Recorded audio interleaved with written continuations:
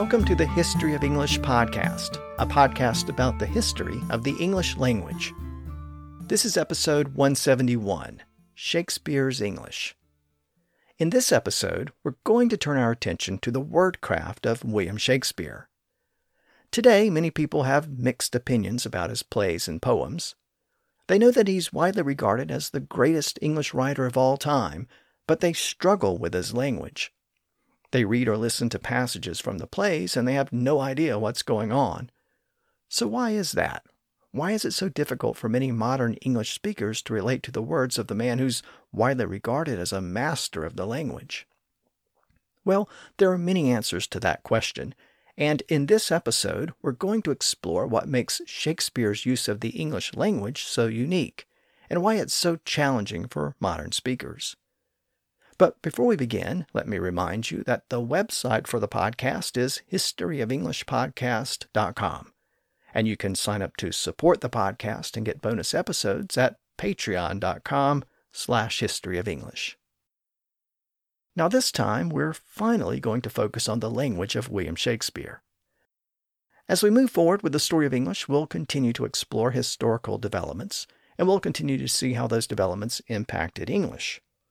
But for the next couple of decades of our story, Shakespeare will be a constant looming presence. His most well-known plays were composed during this upcoming period. But before we go any further in the story, I thought it would be a good idea to dedicate an episode to the way he used English. He was a language innovator and creator of new words and phrases. And to understand how he used the English language, we need to consider the state of the language at the time. And we need to consider why his language was so different from the language we use today. In this episode, I'm going to explain why the nature of Elizabethan English allowed writers like Shakespeare to play around with the language. I think we sometimes revere his language a bit too much. We see it as something that is so elevated that it's almost beyond reproach. But if we look a little closer at the state of English during the Elizabethan period, and if we look at the nature of the theater at the time, his use of language starts to make a little more sense. We have to think of Shakespeare not just as a playwright, but as a playful writer. He lived at a time when there were very few formal rules that regulated the use of the language, so he reveled in its looseness and flexibility. He wrote lines that bounced along in a lively manner, where the rhythm and feel was just as important as the literal meaning of the words themselves. In fact, he even gives us a glimpse behind the curtain in Hamlet. The drama features a play within a play, and Hamlet acts as the director, informing his actors to, quote, "Speak the speech, I pray you, as I pronounced it to you, trippingly on the tongue. But if you mouth it, as many of our players do, I had as lief the town crier spoke my lines." End quote. In other words, pronounce the lines in a rapid, lively, and bouncy way, trippingly on the tongue. Don't pronounce the lines in a formal, overwrought way like many actors do. If you do that, he says, the lines should just as well be pronounced by the town crier. That word trippingly is a good example of the way Shakespeare played around with words. It's a term that he almost certainly coined. It appears in a couple of his plays, but there's no evidence that anyone else used the word during that time, and very few people use it today unless they're quoting his plays. But despite making up the word, it's easy to get a sense of what he meant.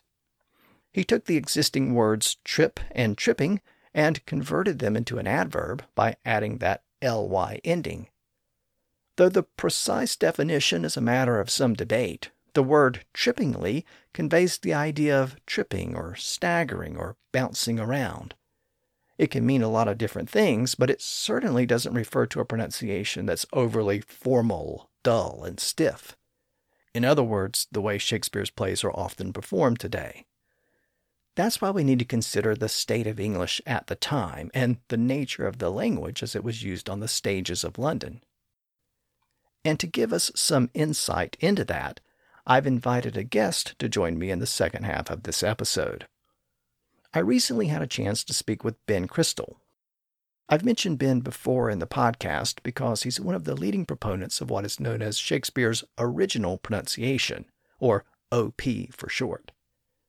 Ben is an actor himself, having performed in many of Shakespeare's plays. And his father is the well-known linguist David Crystal, and David was instrumental in recreating the Elizabethan accent for actors to use in a production of Romeo and Juliet back in 2004. He was able to phonetically transcribe the entire play for the actors so that they could turn back the clock and recreate the original experience. The production was a smashing success, and since then, Ben has taken that concept around the world, teaching theater troupes how to perform the plays using that original pronunciation.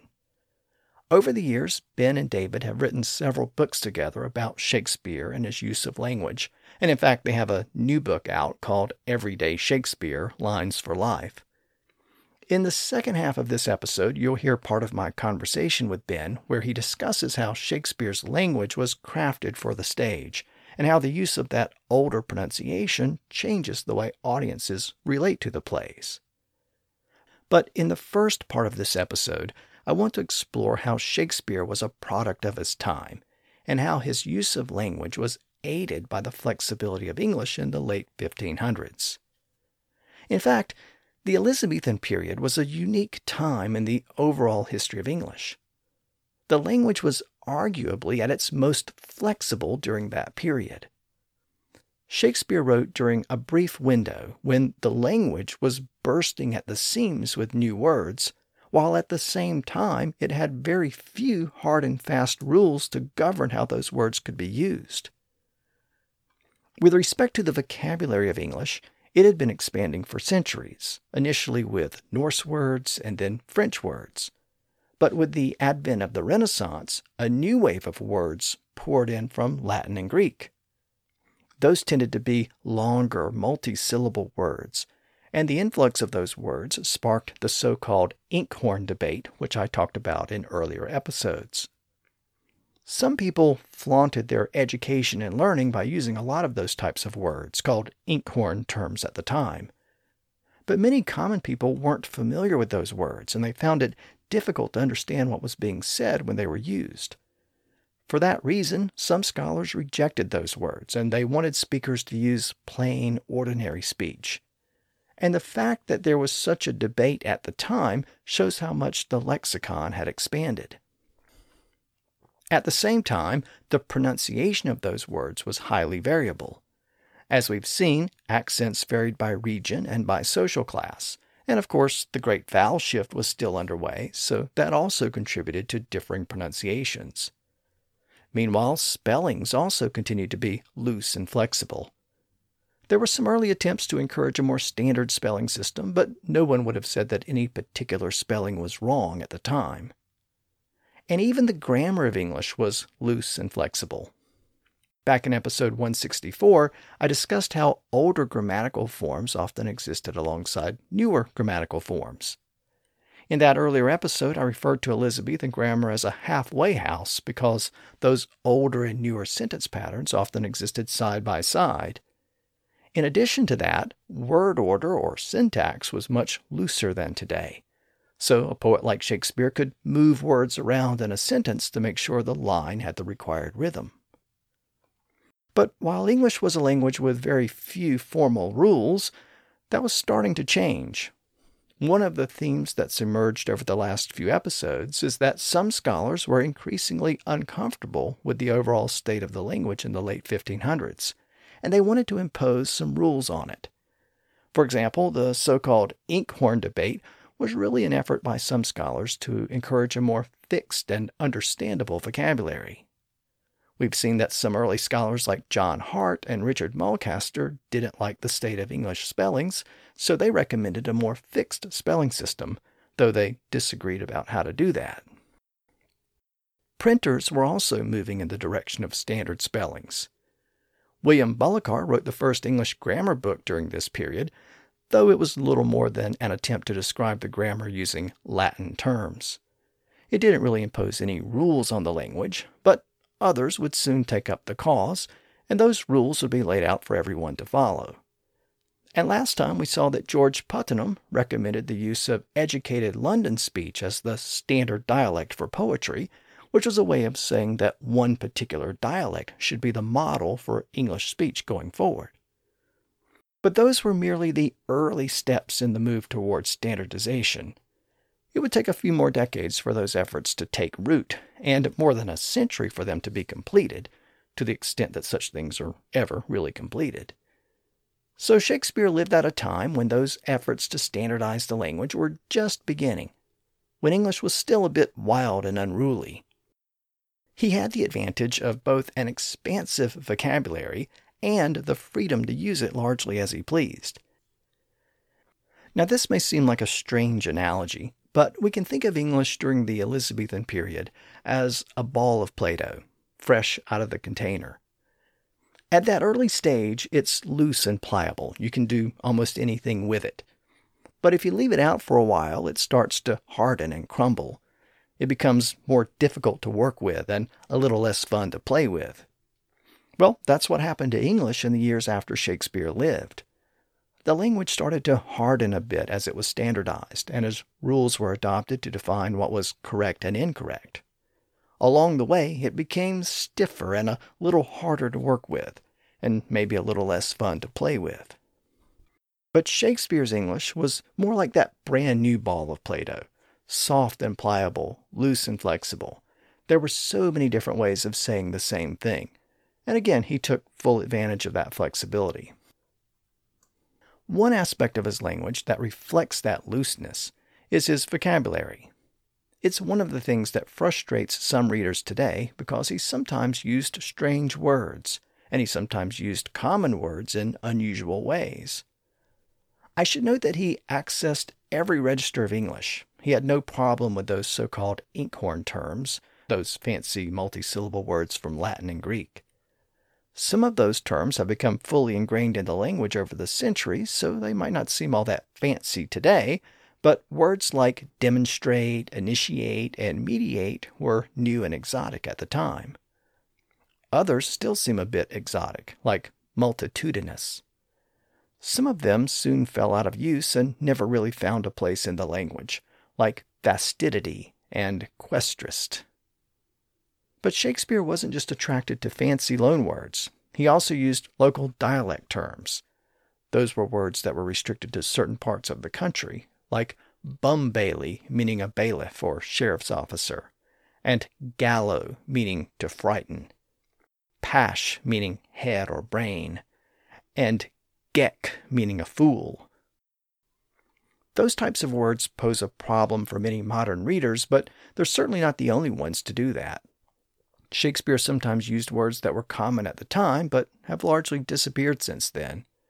For example, he used the word happily to mean perhaps or by chance. He used the word aneath to mean scarcely or with difficulty. Whilom meant formerly. Anon meant immediately. Other gates meant otherwise, and all gates meant always. Again, those types of words simply reflect an older form of English. Another challenge faced by modern readers is that the meaning of some words has changed over the centuries. In the Elizabethan era, the word invest meant to clothe or cover. Something sometimes meant somewhat. Abroad could simply mean at large or outdoors, as in a line from Hamlet that reads, "No spirit can walk abroad." Of course, the word humor was still used in the medical sense as the fluids that had to be balanced in the body. Ecstasy meant fear or astonishment. And of course, one of the classic examples is the word wherefore, which originally meant why. As we'll see in an upcoming episode, there's a famous line from Romeo and Juliet that doesn't mean what most people think it means. It's Juliet's line, "O Romeo, Romeo, wherefore art thou, Romeo?" Most people today think she's asking where Romeo is, but she's actually asking why he is. Again, we'll take a closer look at that passage in the future, but it's a good example of how Shakespeare's language can be confusing and misleading, because words sometimes had different meanings than today. Then, of course, there are all of the words that Shakespeare coined. According to the experts, Shakespeare was one of the most prolific creators of new words in the English language. Now, while that is certainly true, it's a claim that's often exaggerated. It's difficult to pinpoint exactly how many words he coined, but some scholars have suggested numbers that are not realistic. In the early 1900s, a researcher named Harold Bailey tried to calculate the number. He used the Oxford English Dictionary, which contains the earliest known citation for each word. And based in large part on those citations, he claimed that Shakespeare had coined about 10,000 words, which is an incredibly large number. That's roughly the total number of words borrowed from French during the entire Middle English period. That's also about how many words were borrowed from Latin and Greek in the 1400s and 1500s. And it's unlikely that Shakespeare's innovations matched those entire languages. Part of the problem with Bailey's calculation is that he often confused first known use with creation. Just because one of Shakespeare's plays contains the first known use of a word doesn't mean that he actually coined the word. It just means that there's no surviving evidence of the word prior to that point. The word could have been around for a while. In fact, it could have been quite common in the language. It just might not have been written down before that. Or it might have been written down in an earlier document that was subsequently lost or destroyed. Also, at the time of Bailey's research in the early 1900s, the OED was still in its earliest editions. Researchers had pored over Shakespeare's works because they were so popular, and the words in those plays and poems had been fully integrated into the dictionary. But other, lesser-known works had not been included yet, especially those from earlier periods of English. So that also tended to exaggerate the total number of words first documented by Shakespeare. Over the centuries, those entries in the OED have been updated and revised as more and more documents have been examined and cataloged, and that has included a lot of documents from earlier periods of English. As it turns out, a lot of the words initially attributed to Shakespeare have been found in those earlier documents. In fact, computers and digital technology have really aided that research in recent years. So today, the actual number of words first recorded by Shakespeare is much smaller than it was a century ago. But having said all of that, I should point out that there are still a lot of words found for the first time in Shakespeare's works. And the revised numbers are still quite impressive. Modern scholars think he may have coined over 1,000 new words during his lifetime. That's much less than the 10,000 suggested by Bailey, but it's still an incredibly large number. I should also note that most of the words attributed to Shakespeare weren't created from scratch. They were often variations of existing words. For example, he would occasionally add a prefix or suffix to an existing word. We saw an example of that earlier with the word trippingly, where he added the ly suffix to the word tripping. He also took the word comfortable and added the negative prefix un to the front of it, thereby producing the word uncomfortable. That word is still used today, but others never really caught on. For example, he took the noun hair and added the same prefix un to the front of it, thereby creating the verb to unhair, meaning to shave one's head. To describe a dead person being brought back to life, he converted the verb live into the new verb to relive. Suffixes were also added. One who seems, seems, became a seemer. To acquire the characteristics of royalty became to royalize or monarchize. Blinding winds were described as viewless winds by adding the suffix less to the word view. Sometimes, instead of adding a prefix or suffix, he would drop a prefix or suffix to create a new word. Linguists call that a back formation. When English speakers borrowed words from Latin or French, they sometimes came in with prefixes and suffixes already attached. So, for example, English had taken the word castigation from Latin, but Shakespeare is the first known writer to drop the suffix to create a new verb, to castigate. That same type of process also produced the word grovel, though the development of that word was more complicated. Prior to Shakespeare, English only had the word groveling, meaning to face downward. That word came from the Norse word gruth, which meant the same thing, to face downward.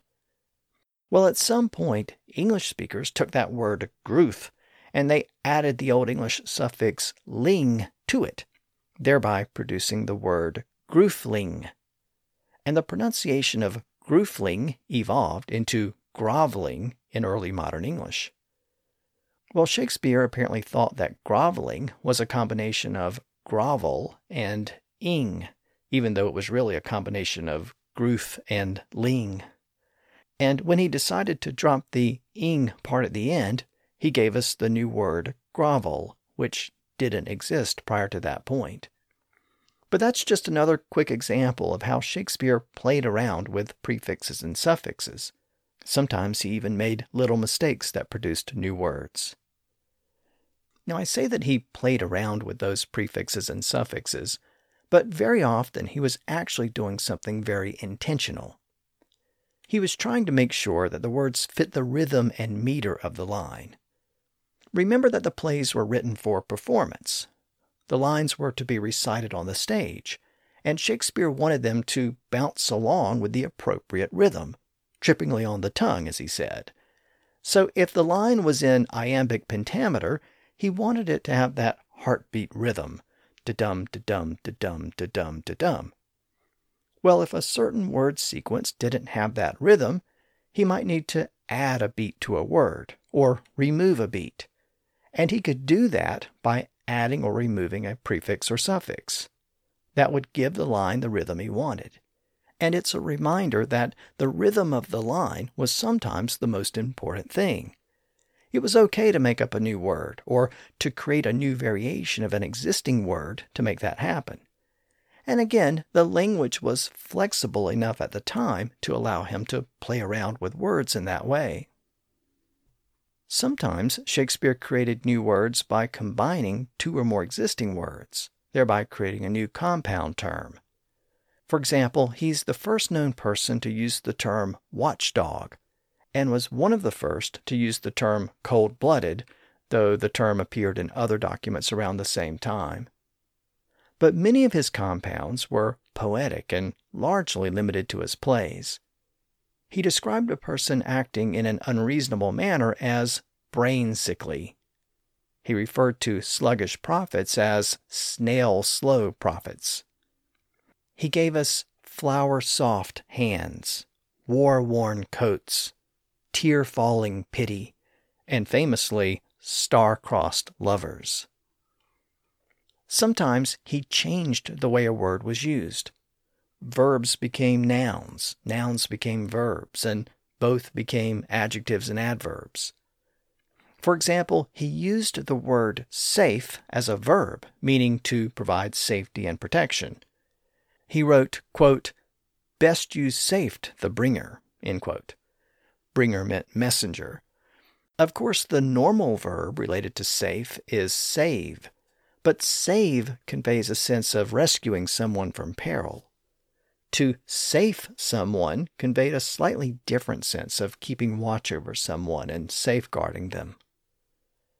Shakespeare was one of the first writers to convert the noun rival into a verb, to rival someone. Again, thanks to the popularity of the plays, some of that playful language survived into the modern era. As I noted earlier, Shakespeare also played around with the grammar and syntax of the language. Again, those rules hadn't been formalized yet, so that allowed poets to arrange words in different ways, which was another way of making sure the words satisfied the rhythm of the line. So, for example, if Shakespeare wanted to make a negative statement, he could do it in the traditional way by putting the word not after the verb, like fear not, or worry not about tomorrow. Or he could choose a more modern approach and use a verb phrase beginning with do not, like do not fear or do not worry about tomorrow. Similarly, if he wanted to ask a question, he could do it in the traditional way by reversing the subject and the verb from you see to see you, as in, what see you? But again, he could also use a more modern approach with the word do, as in, what do you see? Having said that, he preferred the older pattern, what see you? He could also use what I've called the meaningless do in prior episodes, where do didn't really serve any function at all. So for example, instead of writing I saw you, he could write I did see you. In fact, verb phrases were still developing during the Elizabethan period. People increasingly added some form of the verb to be or to have to a sentence to express some slight variation in meaning. So they could add a form of to be to create a progressive tense, from I eat to I am eating. Or they could add a form of to have to create what's called a perfect tense, from I eat to I have eaten. They could even put those two together to create what's called a perfect progressive or perfect continuous tense. So from I eat to I have been eating. But those patterns were not as fully developed as today. For example, today we can add even more of those variations together, like in the sentence, I had been being eaten. You couldn't really say that in the Elizabethan period, but the language was moving in that direction, and those new sentence patterns gave poets even more flexibility. Again, there was no source book that laid out the rules for putting words together, so poets could play around with word order in a sentence. A poet could use double and triple negatives, and no one gave it a second thought. He or she could split infinitives and end sentences with a preposition. Again, that was no big deal. Shakespeare could say more better or most quickest without a grammarian criticizing him. In fact, one of his most famous lines from Julius Caesar does just that. After Brutus stabs Caesar, Shakespeare describes it as, quote, the most unkindest cut of all. Most unkindest. Again, that was perfectly acceptable. At the time, people tended to end an adverb with ly like we do today, as in quickly or sadly or trippingly, but that wasn't a hard and fast rule, so that suffix was sometimes left out. And words or phrases used as adverbs, what are sometimes called adverbial modifiers, could be placed in positions that seem unusual today. Again, this is another source of confusion for modern readers. So, for example, today we would say something like, they have come together again. But Shakespeare could write, they have again come together. The word again seems out of place in that position today, but it didn't at the time. And today we might say, they granted permission to him, whereas Shakespeare might write, they to him granted permission. The phrase to him seems out of place in front of permission, but again, you could say it that way in early modern English. Another modern source of confusion is the way prepositions were used at the time. In Old English, most words had specific inflectional endings that conveyed grammatical information, including the relationship between one word and another. Well, as most of those endings disappeared, people had to find other ways of conveying that information, and one way to do that was with a preposition, like over, under, to, in, around, and so on. But many of those prepositions had much more flexible meanings, even as late as the Elizabethan period, and that can make Shakespeare's plays difficult to follow. For example, the word upon sometimes meant over, as when Shakespeare wrote, I have no power upon you. What he was really saying is, I have no power over you. And the word of could have a lot of different meanings, like from. So when he wrote, we were dead of sleep, what he was really saying is, we were dead from sleep. Again, these types of uses are common in Shakespeare's works, and they confuse many modern readers. The old distinction between strong and weak verbs had also broken down a bit, with verbs sometimes switching from one group to the other. So at the time, you would have heard people say catched and caught, digged and dug, meted and met, and so on. When speaking to an individual, thee and thou existed alongside you, though social context still encouraged the use of one or the other. Verbs could still end with the older th ending, like he runneth and she walketh, or with the newer s ending, like he runs and she walks. Now those are just a few examples of how grammar and syntax were different from today. The rules were much less rigid and regulated, and again, poets took full advantage of that. And then there's the issue of pronunciation. The way words were pronounced at the time would have also affected the way actors delivered their lines, and the way audiences heard what was being said. Of course, pronunciations would have varied in the Elizabethan era just as they do today. They would have varied by region and class, but there were also a couple of other factors to consider. There'd been a significant amount of migration into London from various parts of the country, so within the capital city, you would have heard a variety of regional accents. Another factor was the great vowel shift, which was still underway. The pronunciation of long vowel sounds was still changing. Some of those distinct vowel sounds were merging together, becoming identical or virtually identical. Meanwhile, other vowel sounds were drifting apart. It's possible that older, more conservative speakers would have used some of the older pronunciations, while younger speakers would have used some of the newer pronunciations.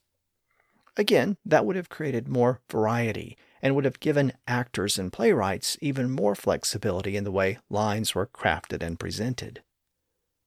Scholars who have studied Elizabethan pronunciation believe that the language was pronounced a bit quicker than modern Shakespearean plays might suggest. Words were often clipped by dropping certain consonant sounds. Instead of saying and with a distinct D sound at the end, it appears that people often did what we do today and just said in, like this and that, and rock and roll. The word the often blended in with the word that followed it if that word began with a vowel. So instead of the entrance, people would say th'entrance. Instead of saying my lady with a very distinct my, it was usually pronounced as milady. Initial H's were often dropped, so people said Henry instead of Henry and house instead of house. It was also common to drop final G's, so it was common for people to say singin' and dancin' rather than singing and dancing. Of course, we still hear some of those pronunciations today in various accents and dialects, but those features were apparently much more widespread during the Elizabethan era. This is also confirmed by many of the spellings in Shakespeare's plays where the initial H's and final G's are occasionally omitted. It also appears that the dialect was rhotic, so the R sound was pronounced after vowels, though the nature of that R sound probably varied. So people would have said carpenter with distinct R sounds, like American or Irish English, rather than carpenter, like modern received pronunciation. Again, vowel sounds were also a bit different. Words like see and say would have been pronounced the same way, both probably pronounced as sa. Words like tie and toy would have also sounded the same, probably pronounced as toy. Words like love and prove rhymed with each other, probably pronounced as luv and pruve. Wars rhymed with stars, probably pronounced as wars and stars. Rehearse would have been pronounced more like rehearse, similar to Scottish English. The T would have been pronounced in a word like nature, probably pronounced more like natur. The T would have also been pronounced in a word like nation, probably pronounced more like nation. Again, these are generalizations. Not everyone would have spoken the same way, and I've only pointed out a few selected examples of Elizabethan pronunciation. Obviously, we'll explore some of those features in more detail as we move forward with the podcast, but the net effect of that older style is a pronunciation that zipped along a bit faster than the normal delivery used by modern actors. In general, when modern versions of the plays were performed in the original pronunciation, the running time was about 10 minutes shorter on average. So let me give you a quick example of that original pronunciation. This is a passage from Act 5 of Shakespeare's history play, Richard II. It's read by Ben Crystal, who I mentioned earlier in the episode. He provides a good example of the sound and rhythm used by the typical Elizabethan actor. I have been studying how I may compare this prison where I live unto the world. And for because the world is populous, and here is not a creator but myself, I cannot do it. Yet I'll hammer it out. My brain, I'll prove the female to my soul the father, and these two beget a generation of still breeding thoughts, and these same thoughts people this little world. In humours like the people of this world, for no thought is contented. Now, as I noted earlier, I recently had the opportunity to speak with Ben about the Elizabethan theater and the performance of plays using that original pronunciation. He has traveled around the world teaching actors and actresses how to perform the plays in that accent. And he's also observed how that pronunciation has impacted performances and the way audiences relate to the productions when they hear that older style of speech. I began our discussion by asking him to describe the experience of going to an Elizabethan theater and to explain how it was different from a modern theater. Well, if you went to see a play today, the chances are that you would walk into the auditorium and settle down in your chair, and when the show begins, the lights on the auditorium would go down and you'd be sitting in the darkness, and the lights would go up on the stage, and you would watch a performance that had probably been prepared and planned over the previous. Well, it really depends on the budget and the level of experience and expertise, but anything from a few weeks to quite possibly a couple of months, and indeed for a big musical, even much longer. If you went into the TARDIS or the DeLorean and travelled back to Shakespeare's time, then around midday you would cross the river somehow, either over the bridge or get a boat across the river Thames to Southwark, and walk along the straw-filled streets that would be soaking up the mud if it had rained. And you'd walk into a theatre very much like the reconstruction of Shakespeare's Globe that's on the south bank of the River Thames today. And that's a roundish building with no roof. They would perform their show at about 2:00 in the afternoon, the best light of the day, because of course they didn't have electricity. They did have some indoor theatres lit by candles, but for much of Shakespeare's London career, they were performing in outdoor theatres. And a lot of the audience would stand around the stage. There were some seated galleries as well, but this audience would watch a performance that had probably had as much as 2 or 3 days worth of preparation. Very, very little rehearsal time. And I suppose those are the biggest differences in experience, the nature of how you are as an audience member nowadays, sitting in the darkness, back then standing in light, the same light as the actors, what we call shared light environment. And rather than watching something that's very well rehearsed and polished, you would instead be watching a group of craftsmen, because at the time women weren't legally allowed in England to act on the stage. A group of craftsmen that had spent all of their working life playing together, at least from the age of 11, 12 or 13, when they would have apprenticed to an older actor. And they would improvise their play. They would learn their lines or prepare their parts, and they would prepare the dances and the fights, the complicated bits that you can't improvise because they're too pretty or too dangerous to improvise. And all the movement, what each actor's going to do in each specific moment, that would all happen in the moment, unplanned, but very prepared. So you're watching a very sort of alive and a performance piece that's got a very different dynamic, both as an observer of it and indeed as a performer of it. Those types of venues like the Globe and the Swan were open air, and they were relatively small by modern standards, so people crowded into them. And there were no modern audio systems or microphones. So what kind of effect did that have on the performance? Well, we just don't know the answer to that. There are very, very few records describing the sort of performance styles. Were the performances incredibly large and histrionic and exaggerated, or were they very minimalist and realistic? Were the actors performing with Shakespeare in the habit of more what we might call, pantomimic acting, or more kitchen sink and realist? We've got some anecdotes in the plays.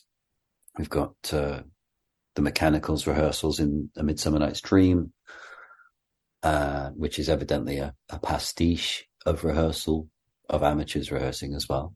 But still, there's probably some truth in some of the tools that they use.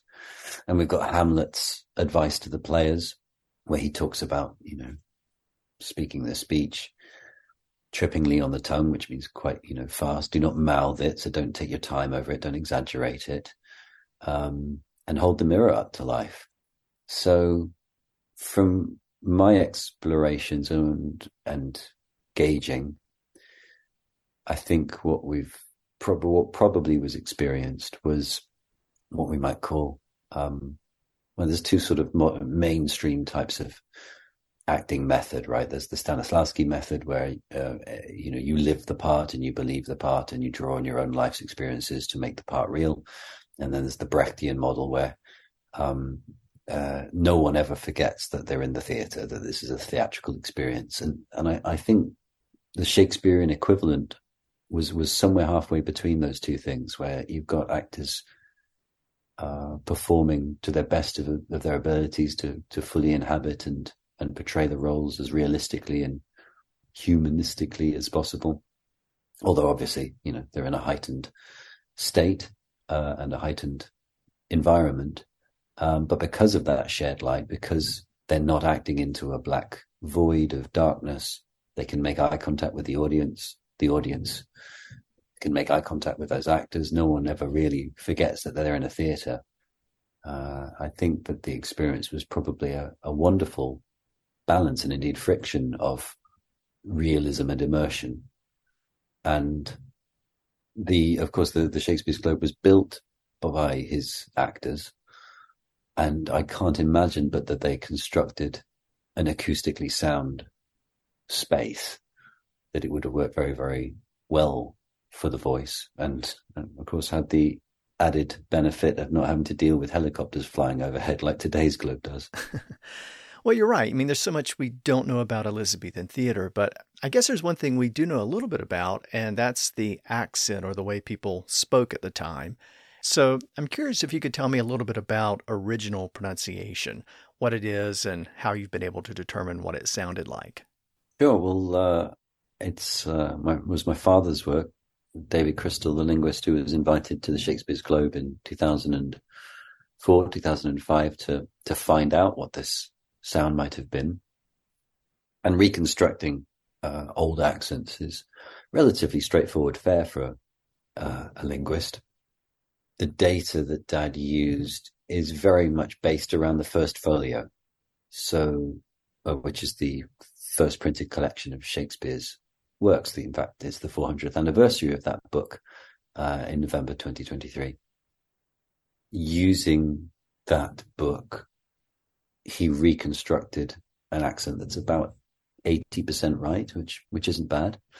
But of course, rather than it being an accent of Elizabethan London, or indeed, Elizabethan England, I suppose this is a sound, or at least the sound that we've been exploring, is the sound of the theatre. Because, so if you're using the folio as your main source, how do you find out what the sounds must have been like? Well, you start with the rhymes. Take Shakespeare's sonnets, which actually aren't printed in the folio, but take the quarto of Shakespeare's sonnets from 1609. 2/3 of the sonnets have rhymes that don't work in them. And there's only two logical reasons for that. Either Shakespeare wasn't a very good poet, but we know that he was. And the other reason for rhymes not working is that the way that the words are pronounced has changed. So in the final sonnet, final couplet of sonnet 116, if this be error and upon me proved, I never writ, nor no man ever loved, we know thereby that proved and loved had to have rhymed once. And so you go through all of the works, because of course a lot of the plays are written in rhyme as well, or have rhyming couplets in them. And there you get one chunk of data. Then, and this just, of course, isn't restricted to the first folio or the quartos of the sonnets, but Elizabethan's English was in a period where people would spell a lot more like they used to speak. So you can look at the spellings in the folio and see a word like philem or phileme, and that's spelled Philome. And that might have turned to a word like film, Film, nowadays, but as I say, back then, Philome is clearly a two-syllable and possibly a three-syllable word. So the spellings are another chunk of data. And then beyond Shakespeare's works, there were people like Johnson, Ben Jonson, Shakespeare's colleague, who wrote dictionaries of how accents sounded. And Johnson wrote a dictionary of what the sounds of the language sounded like to him. And of course, he has his own filter and preferences and choices in making that, but still, he goes through the letters of the alphabet in a dictionary that's now lost, and describes each sound. And when he gets to the letter R, he says, we pronounce this sound.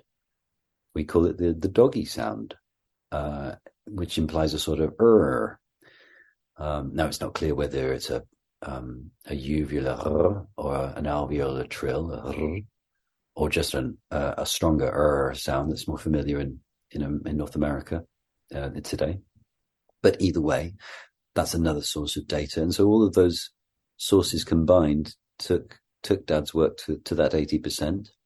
And since he first established that work in the mid-noughties, I've been exploring it both at Shakespeare's Globe and around the world with lots of different cultures and peoples and accents, from New Zealand to India, to America, to Canada, and all around. And the beautiful thing is that everybody that comes to original pronunciation fills in that last 20% with their own accent. So if you and I were to both learn original pronunciation, we would sound 80% the same, and the last 20% of me would be filled in with my natural speaking accent, which is modified received pronunciation with bits of Irish and Welsh and Lancastrian and Cockney and Transatlantica because of my life experiences. And your original pronunciation would be 80% the same as me, but 20% you, and so on and so forth. And that's had a really interesting effect on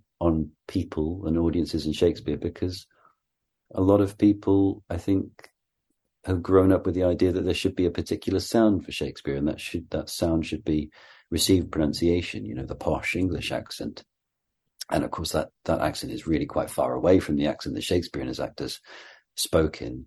And it's interesting to have worked with companies and to see that rather performing Shakespeare where everyone learns the same accent and their natural or regional accents are flattened out or removed entirely, the explorations in original pronunciation have allowed for people to retain their accent, to allow their own accent and sound to blend in with original pronunciation.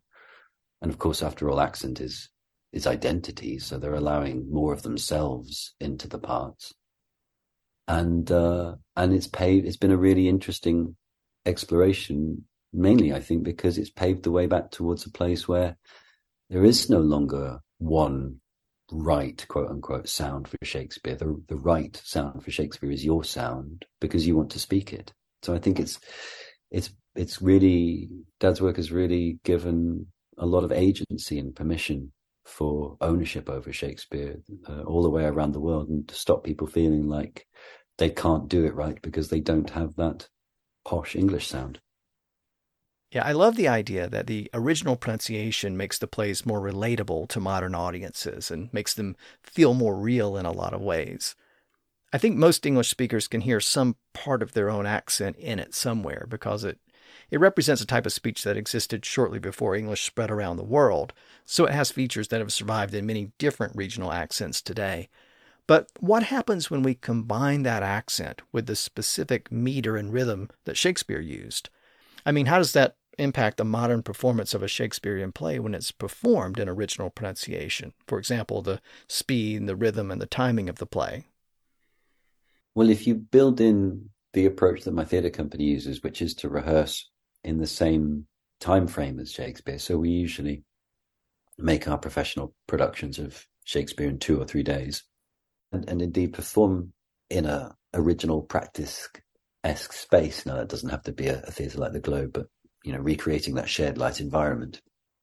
All of those elements combined, and including original pronunciation, the effect seems to be one. Well, first of all, the experience happens in under 2 hours. Second of all, the actors seem more grounded and emotionally engaged, and that's partly to do with the ripple effect of the placing of the vowels in the mouth and the way that the center, the physical center of gravity shifts from somewhere in your chest or your throat down to your gut. That has a knock-on effect in all genders of a lowering of the pitch of the voice, which is going back to what you were asking earlier about acoustics. A lower pitched voice is very, very useful in an outdoor space. And audiences say that their experience is much more visceral. I think much more emotionally engaged, and I think that's because of the nature of watching an improvised and playful dynamic rather than a carefully rehearsed one. Feels much more unique. But also the number of consonants that have changed since Shakespeare's time in spoken English are not that many, but the number of vowel sounds have changed quite a bit. And a director once said to me, the meaning of a word is carried by its consonant. So if I were to say, I love you, I can sharpen the meaning or the effect of the meaningfulness, I suppose, in the listener's ear by sharpening the consonant sound. So I love you versus I love you. The meaningfulness is much more sharper there. If I want to sharpen the emotional quality of it, then I need to play with the vowel sound. So consider I love you against I love you. So the emotional sounds have changed an awful lot since Shakespeare's time. And the meaning sounds have changed a lot less. And I think that that's certainly evinced in the performances of Shakespeare in original pronunciation that I've seen, as I say, with performers from all around the world coming with all their own different cultures and sounds and accents. The feedback generally is one of connecting and engaging with the audience in a more sort of grounded and visceral emotional level than people generally tend to experience in modern accents. And then on the other side of things, there are some practical changes when Richard in Richard III says that he's been cheated of feature by dissembling nature. In his opening speech, that becomes cheated of theatre by dissembling nature. And you can hear that the rhythm in modern versus original pronunciation it changes quite a bit there. So cheated of feature by dissembling nature becomes cheated of theatre by dissembling nature. So you can hear that Shakespeare is also playing with the rhythm through this sound as well. So and we're really only, I think, about a third of Shakespeare's plays have been explored so far in original pronunciation. Maybe we're teetering towards a half now, but there's still an awful lot more to be found out. More of these things that Shakespeare wrote and wove into the sounds and the words that haven't been revealed yet. You've done so much work with original pronunciation over the years, and I'm curious if you find that it affects your own personal accent. Do you ever catch yourself pronouncing vowels like they were pronounced 4 centuries ago? Certainly I struggle not to say in sooth rather than in truth these days, and that's 20 odd years of working with Shakespeare in lots of different ways. Someone just said to me yesterday, the day before, "Where's your accent from?" And I think that each and all of our life experiences affect our accents, and my transatlantic Irish-esque twang has certainly been magnified because of those sounds that are evident in original pronunciation and spending so much time working on OP. It wasn't until, because of course I went to drama school in England, and so I was told that my regional Welsh accent wasn't appropriate for Shakespeare and that I would have to speak received pronunciation. So first of all, I started doing Shakespeare in RP. Then I started exploring it in OP, and it wasn't until 2017 that I was invited to play Leontes in New Hampshire and speak Shakespeare in my natural speaking voice. And that really dumbfounded me. It took me a moment to work out what that might sound like without slipping into quote unquote, Shakespeare voice. But having done so, it was of course incredibly liberating. So you and your dad have written a lot of books about Shakespeare and original pronunciation. And the two of you have put together a new book, and coincidentally, it has to do with Shakespeare. It's a collection of Shakespeare's quotes, but it's also more than that. It's an analysis of each quote and an application of the quote to modern life. So can you tell me a little bit about the book? I think it's an interesting concept. It's called Everyday Shakespeare Lines for Life. That's it. It's our fifth book together. It is indeed called Everyday Shakespeare Lines for Life. There's a different page for every day of the year and a different quote for every page. But rather than the quotes that people might expect, to be or not to be, a horse or horse, my kingdom for a horse, is this a dagger I see before me?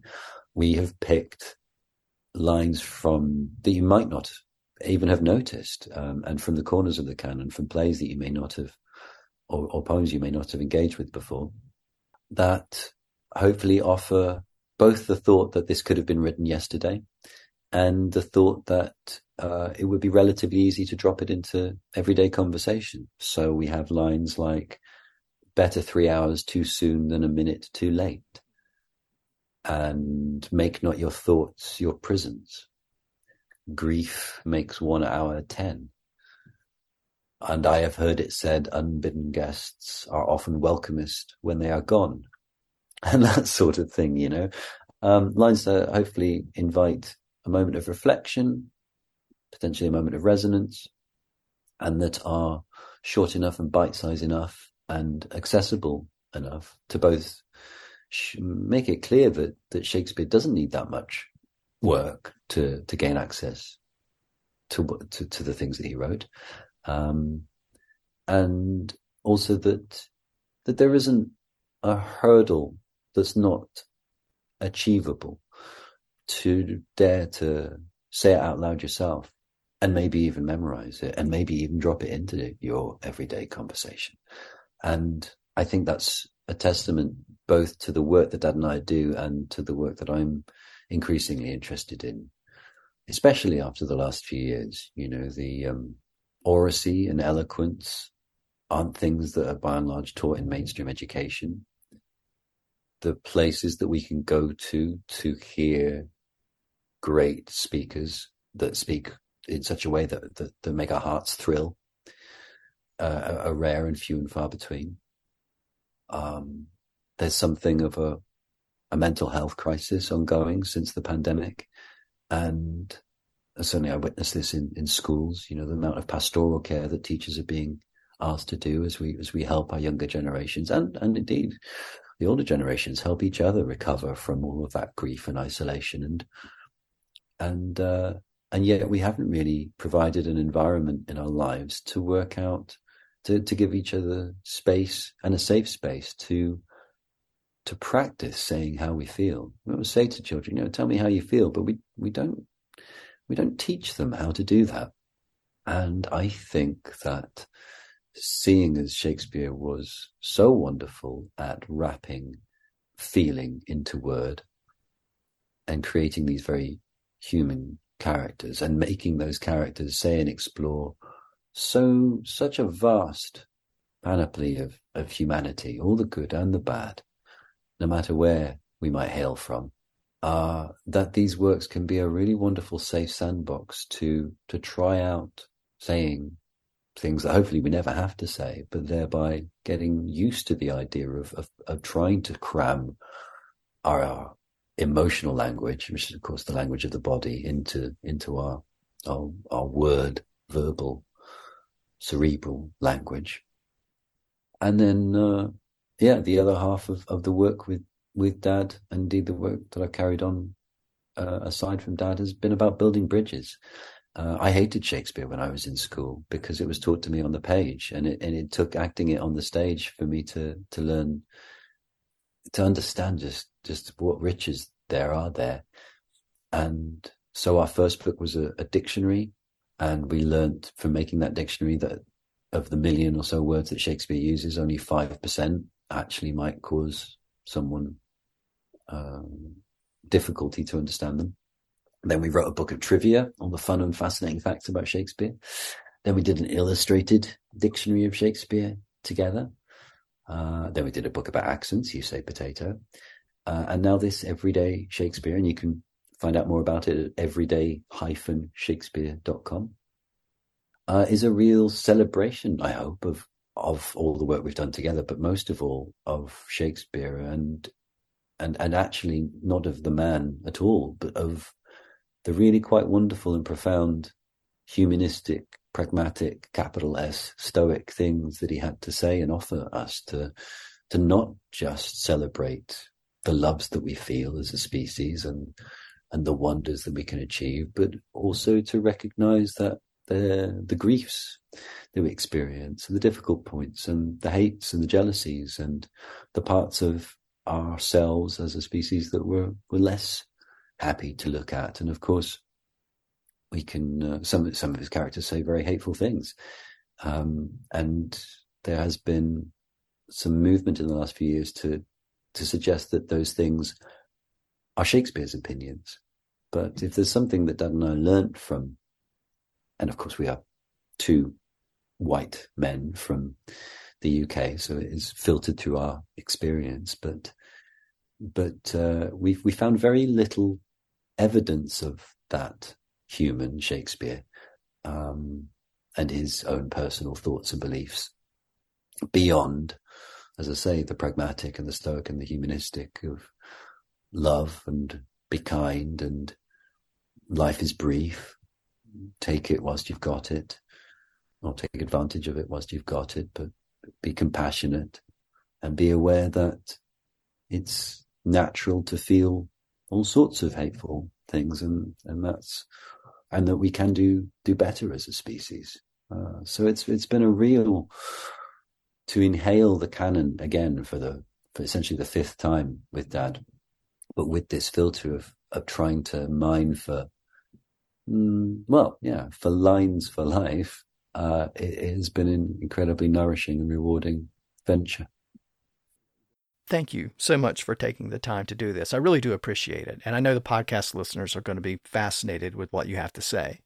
Oh, it's a great pleasure. Thanks for having me, Kevin. All the best.